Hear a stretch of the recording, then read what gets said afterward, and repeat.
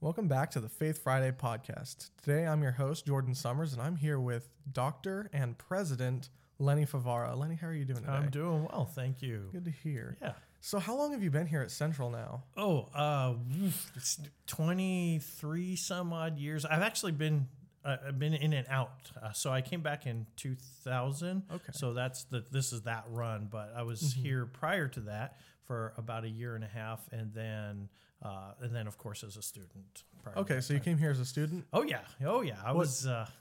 What you're going to ask? What year, aren't you? No, I was actually going to ask what you were studying, what your major was. Actually, I came in at that time. It was only associate school, so it was a junior college. Okay, yeah.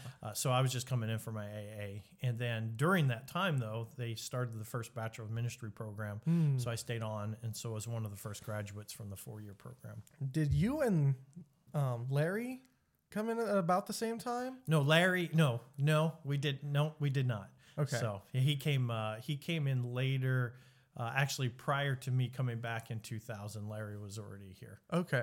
So, yeah, but not as students. Yes, no. Not as students. Yeah. Okay. Can you imagine the campus with Larry and I as students? I don't think it would be standing today. So, a dynamic duo. yeah, Yeah, I think we've got a couple of those on campus. That's true. That's true. So we've survived. We've survived so far, and you are both doing fantastic jobs with the ministries that you're in and you're involved in right now. With your ministry as president, his ministry is. Well, there's still there was a long time there for especially when we were both. Larry and I were both in the classroom all the time. That people were consistently always would come up and call me Larry, or that time. And for a while there, we were both wearing Hawaiian shirts, and it got very confusing for people. So yeah, no, I love Larry. Larry's been a longtime friend of mine, and it's interesting because I tease him now because he and I were the ones that would sit in the back of faculty meetings back at kind of rouse the dean of academics at the time, and now I'm the one in the front, and he's still the one in the back, and so. But Larry's a great partner. He's fantastic to have around. So, yeah, that's awesome. So, can you share about your faith journey? What brought you to the Lord, and how you've been walking with Him since? Yeah, that's I probably have. Well, I'm sure everybody's journey is very interesting. I've been through a very twisted path over time. So I born into a semi-Catholic family. I mean, they would call themselves Catholic, and I remember at least at what level I could remember some masses. I know there's pictures, and so I got baptized and things like that. But after my parents had split around 6, 7, 8, somewhere in there, they went opposite directions, different parts of the country, and that's where the religion journey, faith journey, kind of became very interesting because one side of the family kind of remained this Jesus and God are good, but almost nominally Catholic. Nominally faith anything. And the other side of the family actually became members of the Jehovah's Witnesses, and so large part of my time growing up was actually part of being a member of the Jehovah's Witnesses, which technically we would classify as a cult. Right. And then my other family, when I would spend time with them, it wasn't so much that they were Christian, but they were very anti-cult. And so it wasn't that they were trying to get me into the faith, but they were definitely trying to get me out of what I was in. Yeah. But as a kid, I mean, I grew up doing all the stuff of, going door to door, knocking on people and, offering them this how to basically process through the Jehovah's Witness theology. So, I learned how to fight against Christians, and I learned everything that Christians believed and how they were wrong, and I could support that. I went through theocratic school. It's something that they have, and became well versed and did public presentations. And while this is true now, I still look back having come out of that and realize I have a sense of taint on me that I deal with all the time, because I know that I drew people away from the central tenets of Christ during my time there. I mean, I was instrumental in some of that because I was an advocate. Because at some level, I always had a deep desire to pursue God.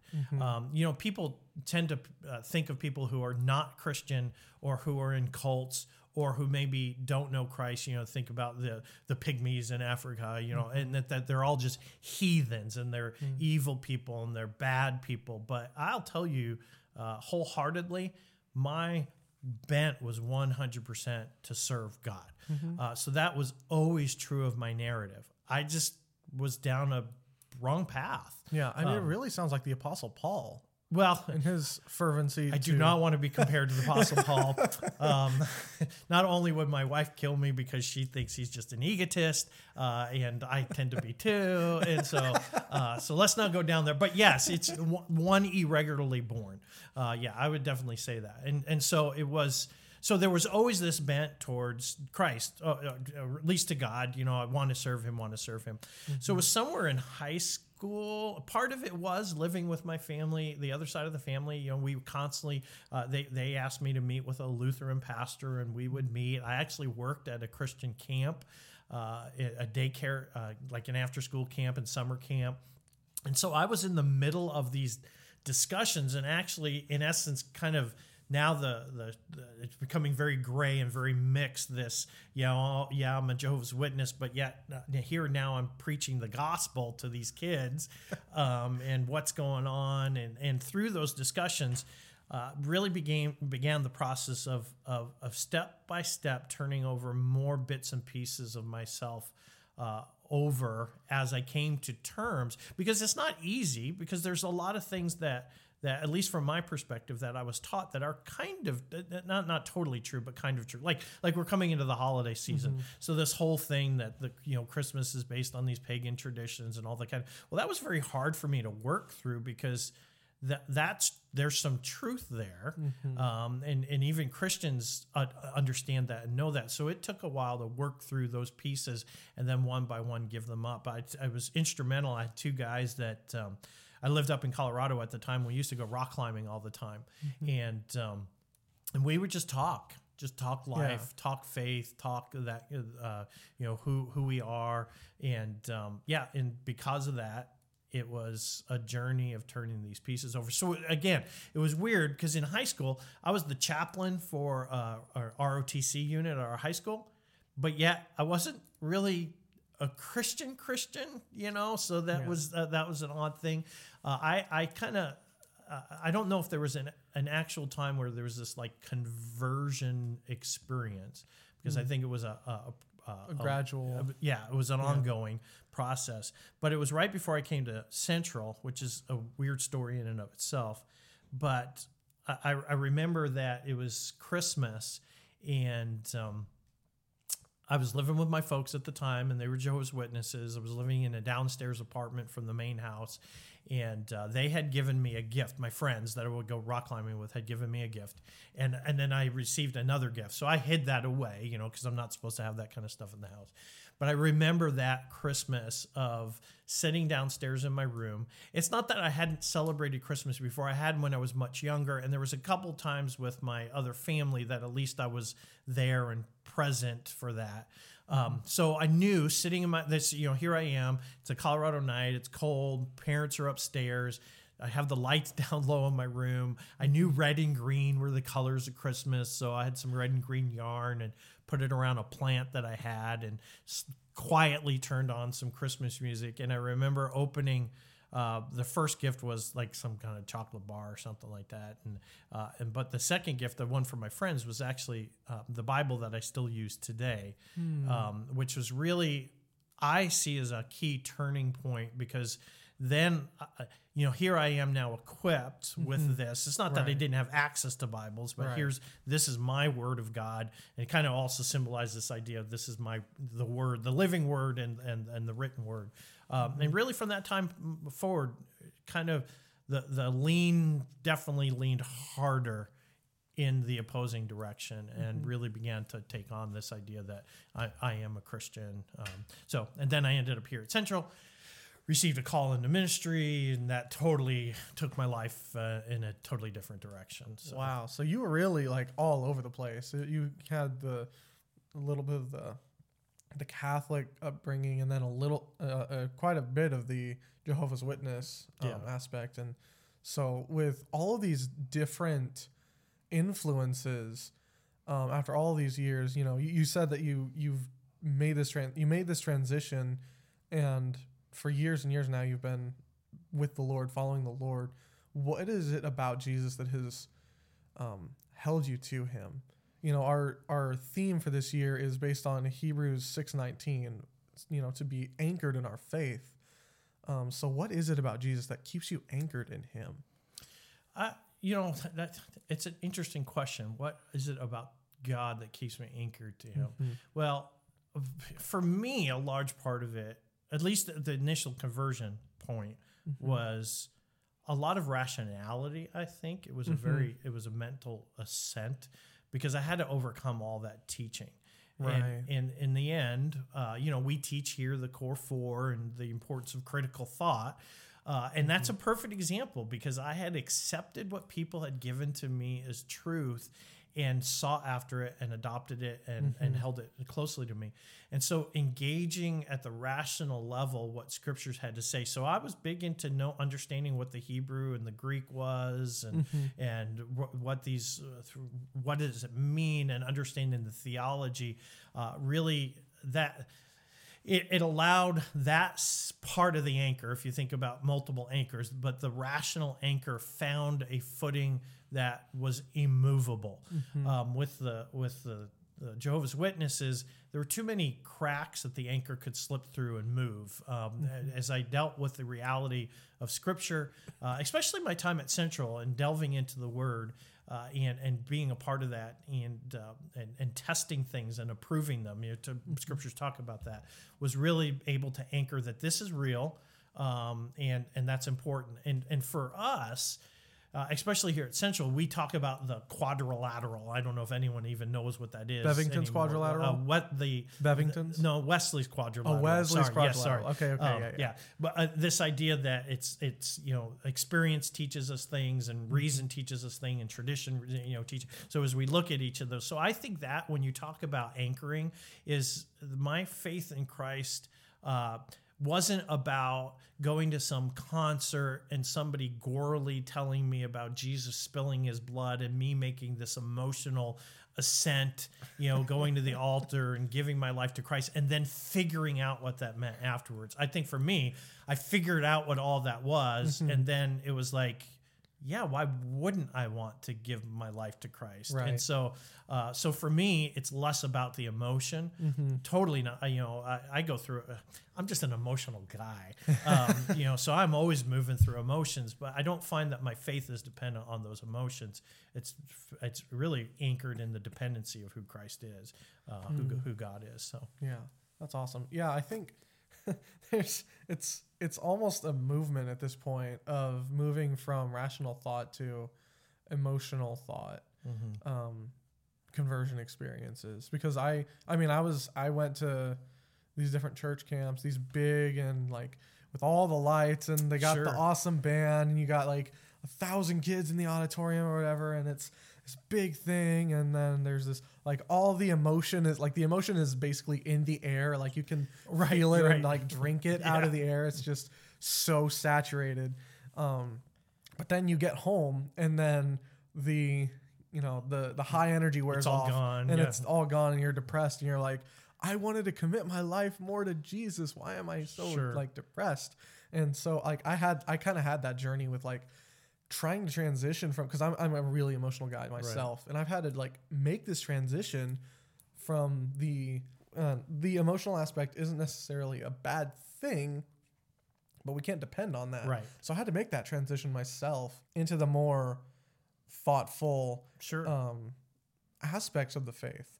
And honestly, since then, and since I've like kind of gone back and really questioned, well, what does the Bible actually say about this? And kind of taking apart my theology and rewiring it. Actually, I like to say that the Lord really kind of took apart my theology and rewired me, and it just has hugely benefited my faith. Sure. So, is there anything that you might charge to students who haven't begun that process of trying to evaluate what they believe and really dig deep? Sure. Look, you could, I'm going to say this. We did not prepare this ahead of time, but Jordan, you could not have given me a more appropriate introduction into this issue of the core four. And because I'm not sure people get it all the time. You know, it's kind of this, oh yeah, we got these banners with these 8 characteristics around. Okay. Yeah. Christ-centered education for character. And the core four. What I don't think people get is why that is so important, because when you look at faith development, if take the core four in reverse, let's say, like you're saying, this emotional moment where you're hearing the gospel and this energy and you feel it and you run to the altar and you give your life to Christ. But if you don't have so that let's talk about that as spirit. All right. So you have this devotion, because devotion is under that part of the core four. So you have this devotion experience where I'm fully devoting my life to Christ. But what you don't have is the heart experience, which is a community. So you go back and have this devotion thing, but you have no community. Well, what happens is we find people that don't have community, they fail. Or you have this devotion experience, but you don't have resiliency, which is the strength component. So you have this moment, you run to the altar, and the next day temptation sits in and you don't have the resilience. You're going to fall under temptation and find yourself struggling. And so you struggle. So for us, it's this trying to help students, not just with their faith journey, but definitely with their faith journey, understand that this balance, when it talks about Jesus saying to love the Lord your God with your whole heart, mind, soul, and strength, the balance of those 4 things allow for a deeper, stronger, anchored faith, because it's anchored in a community. It's anchored in the word and my devotion. It's anchored through critical thought, so I know that it's true, and it's anchored in my ability to resist the enemy's desires to try to keep me out of that. And so that's why the core four is such a key component to everything we do, because we believe that it's not about, hey, let's do these chapel programs or let's do these concerts and share the gospel and just get as many commitments to Christ as we can.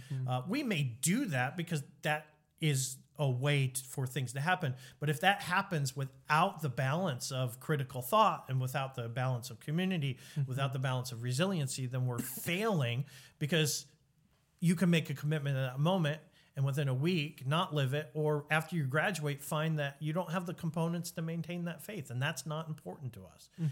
We want to be able to develop the key, those key areas, and I think that's why it struggled for me coming even as a student to Central Christian. Back then it was just Central College, but was I had these faith moments, but I really wasn't in a community. I really wasn't in a strong place which pushed me to critically think through the process, and I didn't have the support to build the resiliency. So it wasn't until I was at Central and spent those first couple of years where I was being pushed to do those things that faith was able to find that firm anchor. So I don't know if that makes sense, but you could. I mean, that's why the core four is just, you'll hear me everywhere I go. I'm just preaching that core four because it's such a central component. Yes. Yeah. So. Can you speak a little bit about the core four and like when it was developed and how maybe? Were you a part of that process? How long I guess this is something that I wish that I knew a little bit better. How long have we had the core four, and what was kind of the genesis of that? Sure. So it was actually under Hal Hoxie, the former president. We began a process of looking at the mission. Hal Hoxie was key in the board working to get Christ-centered education for character. So we moved the mission, which really wasn't, if anyone knows this, I don't know if people realize this, but if you go back in the history of the college, back when we were Orleans Seminary and we came here to Central College Academy, that statement is said differently, but it's there right back in the very early foundings. Actually, if you look at the seal of the school, it says Educatio Moribus, which is education, death. Which you're like, what? Yeah, we educate people to death. But the words in the Latin one can be translated education, training.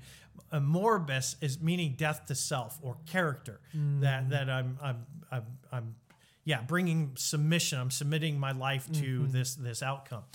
So recognizing that, and we had this Christ-centered education for character, we got the mission, and then somebody said, well, what is character?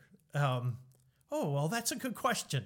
So let's go through the scriptures, and we started looking at the life of Christ, and there was all, the scriptures about he grew in wisdom and stature, and we looked at that, and then we realized that, well, what did Christ say is the ultimate level of maturity?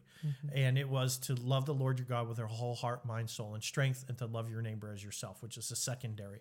Well, we captured that front part and said, all right, then let's make that our goal. We'll say that men and women of character are people who have, and at the time we said fit hearts, fit minds, fit bodies, fit souls.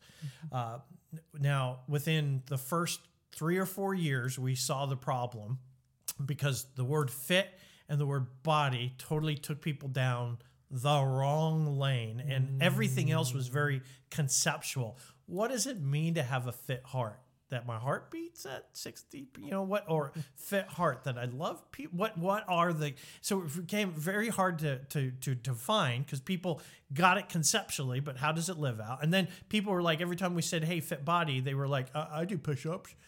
Okay, well, that's it's not what we're talking. It's a component of it. It's not what we're talking about.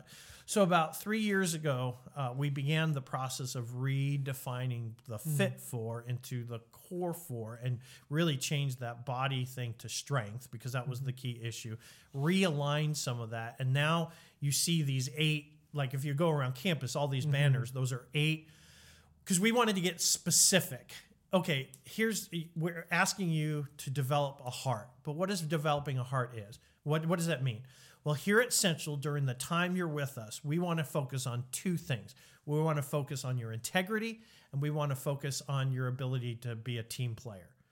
That's it. There's so many other virtues and character qualities, but we're going to say to define a person who's pure of heart is somebody who has great integrity and someone who has team player. So then that way down into everything we do, whether you're athletics or you're in not orchestra, but a band or theater program or whatever it is, we want to focus on how do you become a team player? How do you become a better team player? How are you with integrity and so on? And so each of them, heart, mind, soul, strength, has 2 virtues that we are seeking to instill in each person. And that now is being embedded into every aspect of the curriculum, the co-curricular, the extracurricular. So now the funny part about this and this totally blew our minds. This was, I think 2 years ago. We were just doing some research and somebody's saying, we've got this core 4 but how do we translate that over to the workplace? Because this is a spiritual concept and it's very theological. What about the workplace? And I know you could do it on your phone right now. Actually, if anyone listening, go out on their phone right now and look up what an employer wants 2020. And if you do that, I almost fell over when I read the list and going through multiple lists that employers are looking for the very things that this theological component was set up to do. We want people of integrity. We want people who can collaborate. We want people, who are devoted. We want people who are resilient. We're like, this is the moment. This is, so for us, it was a confirmation that God inspiring these people to develop this concept were in alignment with really what's going on in the world today. What does the world need today? You look at what's going on politically. Dear God, all we need are some people of integrity. I mean, that's why this whole Judge Barrett thing, I think in the midst of outside the politics, what you're looking about is there's a person of integrity who's devoted, is a family, so is a part of a community, and people are looking at her like, where are more of these? Rather than 2 people just get on stage and yell at each other all the time, rather than demonstrating the level of the core four. Well, President Favara, I want my guy to win. Yeah. And I get that. I understand that. But it'd be nice to see some leaders out there that we just don't vote for, but we would actually want to model after. Yes. And I think that's the problem is we have leaders out there that we just know, I got to vote for so-and-so because I need them to do such and such, but I would never model my life after them. And I think that's the key issue is the world needs people that can serve as models. And why can't we make them right here? I mean, we need them. We don't just need them, in the higher power places. We need them everywhere. Like we need gym teachers who are full of integrity because there's been scandal after scandal and people who just aren't integrous with that. We need people who are courageous and who are willing to boldly push through the hard circumstances. We need people of great character in every area, every aspect of life, because I don't want my house to be built by somebody who's like cutting corners. Like that's dangerous. I don't want my electricity to be done by an electrician who's just like, I'm just going to kind of go in, fiddle with things a bit and then cut out and get my paycheck. And just across the board, we need people in every aspect. And when you see that, when you see people who are living excellent lives, excellence inspires excellence. Sure. So being able to see that, it will, those people who do become politicians, those people who do become CEOs will be formed by those people that are in these other areas. So then when the time does come, we have people of integrity and character and people who are fit for those roles. So, well, I think for me, it's really a question that our society needs. If something were to happen, we need to know that there's a pool of people that could be pulled from. And I think that's what's missing. Because if you think about it, look at early history here. And somehow in our early history, we were able to pull out people like Franklin's and Hamilton's and all these people. Just like, where are all these people? Well, I think that's largely because prior to, especially the 19th and 20th, you get to the latter part of the 19th century, but the early 20th century, definitely in the 21st century, the whole focus is on me. And it's not about character development. You go back in history, that core part of you need to be a good person. You need a person of character, a person of virtue. Then when situations happen in life and you're pulled into a position where you have to lead, you have the core qualities that make you effective. Even though you may not be competent in the role, you're already effective as an individual. And I think that's the part of the problem is we have people who are getting into leadership positions that are still wrestling with developing their own character. And you don't want a person who's a leader trying to figure out their character at the same time they're trying to lead a process. I'm a strong component that if nothing more happens during the 2, 4, or now with the graduate program, 5+ years that you're here at Central, if you walk away with a better character, I think that's as important, if not more, than the degree that you carry, because your skill and ability in a moment of crisis to be called upon to lead is going to be based out of good, strong character. You're going to be a much more effective leader. And I'm talking leadership at every level. Mom, a dad at home, or if you're the head of a big business or there's a major, catastrophe. I think people with core character just are better at engaging that at that time. So we're also more equipped to handle the stressors and the hard things that come into our lives, because if we don't have this sort of core, if we don't have this core 4, then when something that's troubling or hard or difficult comes into our life, we won't have the center to pull from to be able to address those issues. Sure. Now, I should address that. I think it's important to emphasize that the focus here is not just on the character, right? Because I would say that character void of Christ is an empty shell that won't hold up under pressure, because you could develop a virtue. You could be an integral person, but when you don't have Christ underneath that, you're missing a whole layer to what character is about. So I don't want to over focus on, we talk about character, but without the Christ-centered part, you're not truly getting what it's about. So character basically becomes the functional framework, but the center, the impetus, the burning part of that, the passion, that becomes the real key issue. And so we're going to be no less. Now that gets a little confusing because, you look at heart, and heart deals with faith components, but really we see the Christ side sitting outside of the core four. The core four in their heart is about devotion, but you could be devoted to anything, so you can demonstrate the character quality of devotion. We're challenging you to put Christ in that center seat rather than some other object or some other outcome. And it's a lot easier to have grit and resilience when you have Christ that you're partnered with through the process and the Holy Spirit ministering to you, and you understand what that relationship is. Because what will happen is you may have a high level of grit or resilience, but it's going to wear off sooner or later. But when the gas runs dry and you have a second tank called Jesus, then you're good to go, you know? And I think people forget that all the time. Yeah.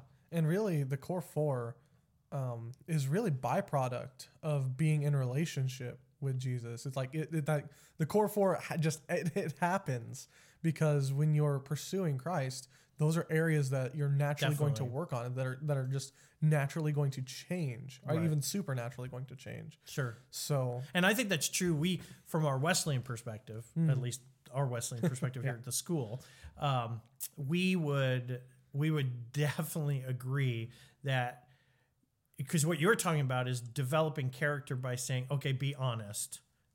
Okay, that's good. Okay, now you're being honest. Okay, you're building that framework. But there's something totally different. If I submit my life to Christ, honesty is a natural outcome of that relationship. So it's not so much me building those aspects as it is me submitting my life and allowing Christ to build that in me. And I think we get that so confused. I forget. I think it was Josh McDowell, and this is years ago, this wonderful picture of 3 circles. He had 3 circles, and he talked about how we tend to always relate to God through the first circle, which is this precept. Don't, the 10 Commandments. Don't lie, don't cheat, don't do this, don't do that. And so what we do is we relate to God through the don'ts.